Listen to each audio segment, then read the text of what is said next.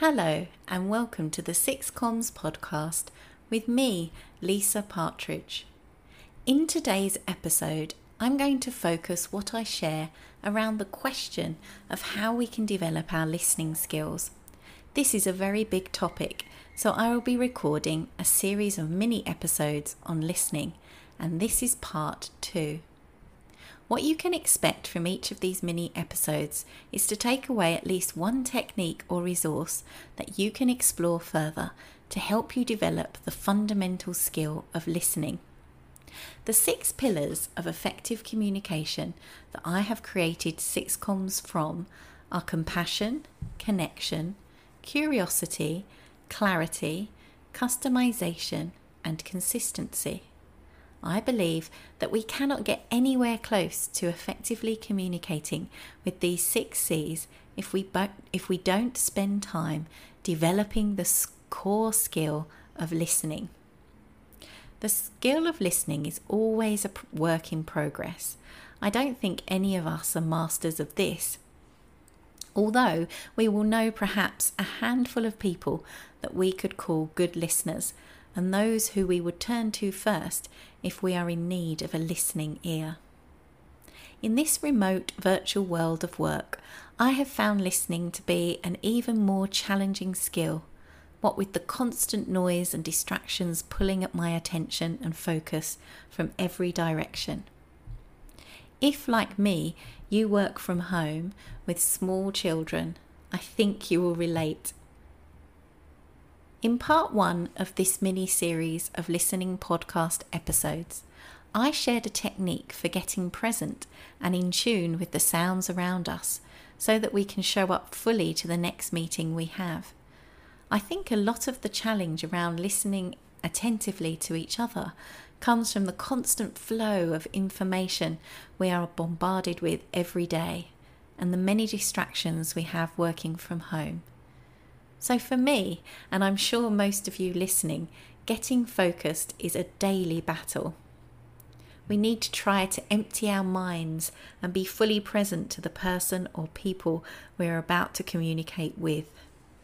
Looking to professionals who have dedicated their careers to the discipline of listening can be a great source of knowledge and inspiration.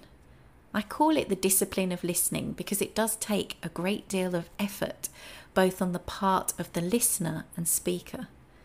As David Hockney says, listening is a positive act. You have to put yourself out to do it. And putting yourself out to do it, or rather develop it, has to include being aware of our blind spots when listening. Oscar Trimbley calls these our listening villains. He has developed a quiz that once you have completed it, you will be sent a detailed report of your listening villains and tips on how you can limit them to allow for deep listening.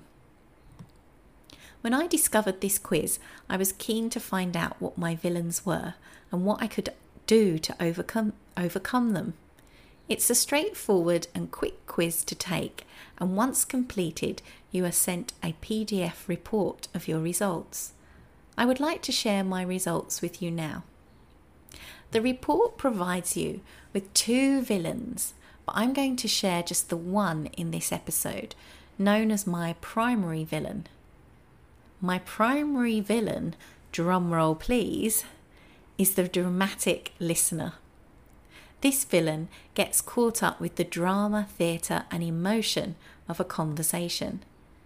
Now, I do have a tendency to get caught up in the story and jump in to let the other person know how I experienced a similar event and emotion. Does this happen in work situations or with friends and family, or both? When I reflect, it definitely happens with close friends and family, and as Oscar Trimbley highlights, listening is situational and relational. It changes depending who we are communicating with and in what environment. So I need to be more conscious and reflective on when and how often this listening villain shows up in professional contexts. Oscar recommends, in fact, to start noticing this villain in work situations. It was interesting to read that the characteristic of a dramatic listening villain is the tendency to tune into the emotion, reflecting an empathic nature. I do recognise this in myself, and it is definitely a requirement of my profession as a learning facilitator, trainer and teacher. By listening for similar experiences to my own, it helps me process and contextualise information.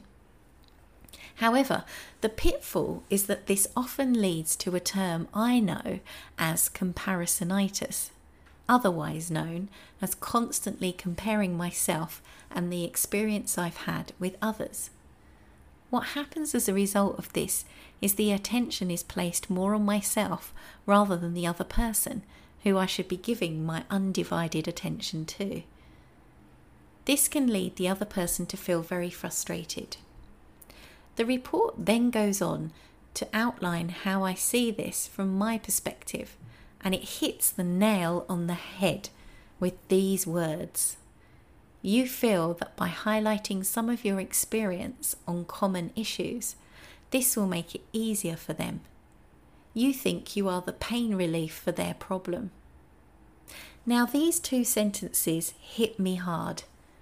I'm thinking of myself when I'm delivering training or facilitating, and I do feel sometimes I say, guide and prompt too much, when instead I should listen, sit back, be silent, and let the participants struggle a little. There is a lot of learning to be gained when you are grappling around and really thinking about a challenge. So, note to self, sitting with negative emotions is okay to do for some time. Allow space for others to find solutions and try not to jump in with anecdotes and case studies too quickly. And there is the big challenge I feel we face when working in a virtual environment. There is a tendency to want to cover so much in a very limited window of time, which makes this sitting back and being silent very difficult when you have a certain amount of outcomes you want to achieve in the allotted time.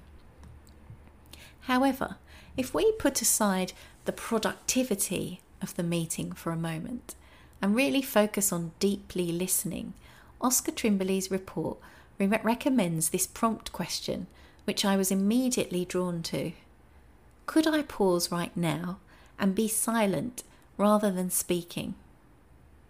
Just to pick up on the point I made about putting aside the productivity of a meeting, by taking time to deeply listen and not jump in too quickly, you will uncover so much more information about the other people, and in doing so, the meeting will be productive.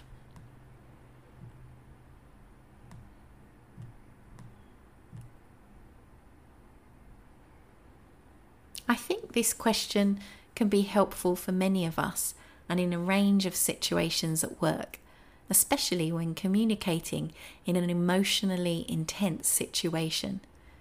This reminds me of a visual I saw recently on social media of a traffic light where the red light represents stop, the amber light represents think, and the green light represents choose. So in the context of listening, stop talking, think of only understanding the other person, and choose the best time to start talking carefully. As I have reflected on this stop, think and choose approach to listening, it has brought back memories of when I was delivering communication skills training to the newly recruited Singapore Airlines cabin crew. One of the role plays they had to practice was dealing with a nervous passenger. Of course, the absolute crucial elements of dealing with an anxious passenger was to listen attentively, show genuine empathy, and give reassurances. What I observed a lot in these role plays was over-talking. In a lot of cases, the passengers just needed time to share all their worries and fears, and for the cabin crew to not say anything at all. Instead, they were quick to jump into all the various reassurances they could offer, and when they did give them reassurances, there was a need to just keep silent while the passenger processed all the information. Remaining silent and choosing the best time to start talking, I think, is one of the most challenging aspects of deeply listening. That fine line between keeping silent a little longer to allow for just enough thinking and processing time, and not too long that you lose the momentum of the conversation. This is particularly challenging when meeting people online. The other questions recommended in the Oscar Trimbley's report that I thought were very powerful were: tell me more, and what else? Allowing the speaker to collect their thoughts and add more so that you can gain a deeper understanding of them and their situation, and stopping the comparisonitis I mentioned before from creeping in. So what steps can you take as a result of this episode to develop your listening skills? I recommend these 3 steps. Step 1. Take Oscar Trimbley's quiz to find out what your listening villains are. The link to this quiz is in the show notes. Step 2. Take a note of all the tips that the report outlines and select 1 or 2 that you will focus on at work. Note down any observations and reflections you have over the week. Review your notes at the end of the week and record what your key learning takeaways were. There isn't a short-term fix to developing your listening skills, so step 2 will be repeated multiple times over several months, if not for the rest of your career. Step 3. When in a meeting, keep all your prompt questions near to you so you are constantly reminded. Keeping prompts at eye level and in a place that you frequently see helps you to keep this question, framework or tool at the forefront of your mind. One prompt you could consider is the listening traffic light. Remember, red, stop talking; amber, think of only understanding the other person; green, choose carefully when the best time to start talking is. Lastly, I will leave you with this question to reflect on. In which specific situations at work could you apply this approach to? Hi, it's Lisa, your host here. Just wanted to say thank you so much for listening, and I hope you enjoyed this episode. I'm not only the host of this podcast, but also the founder, lead designer and learning facilitator of 6Comms. We're on a mission to help professionals transform their communication skills through engaging and bespoke learning experiences. To find out more, please visit us at 6comms.org and follow us on LinkedIn, Facebook and Instagram. We would love to connect and discuss your learning needs.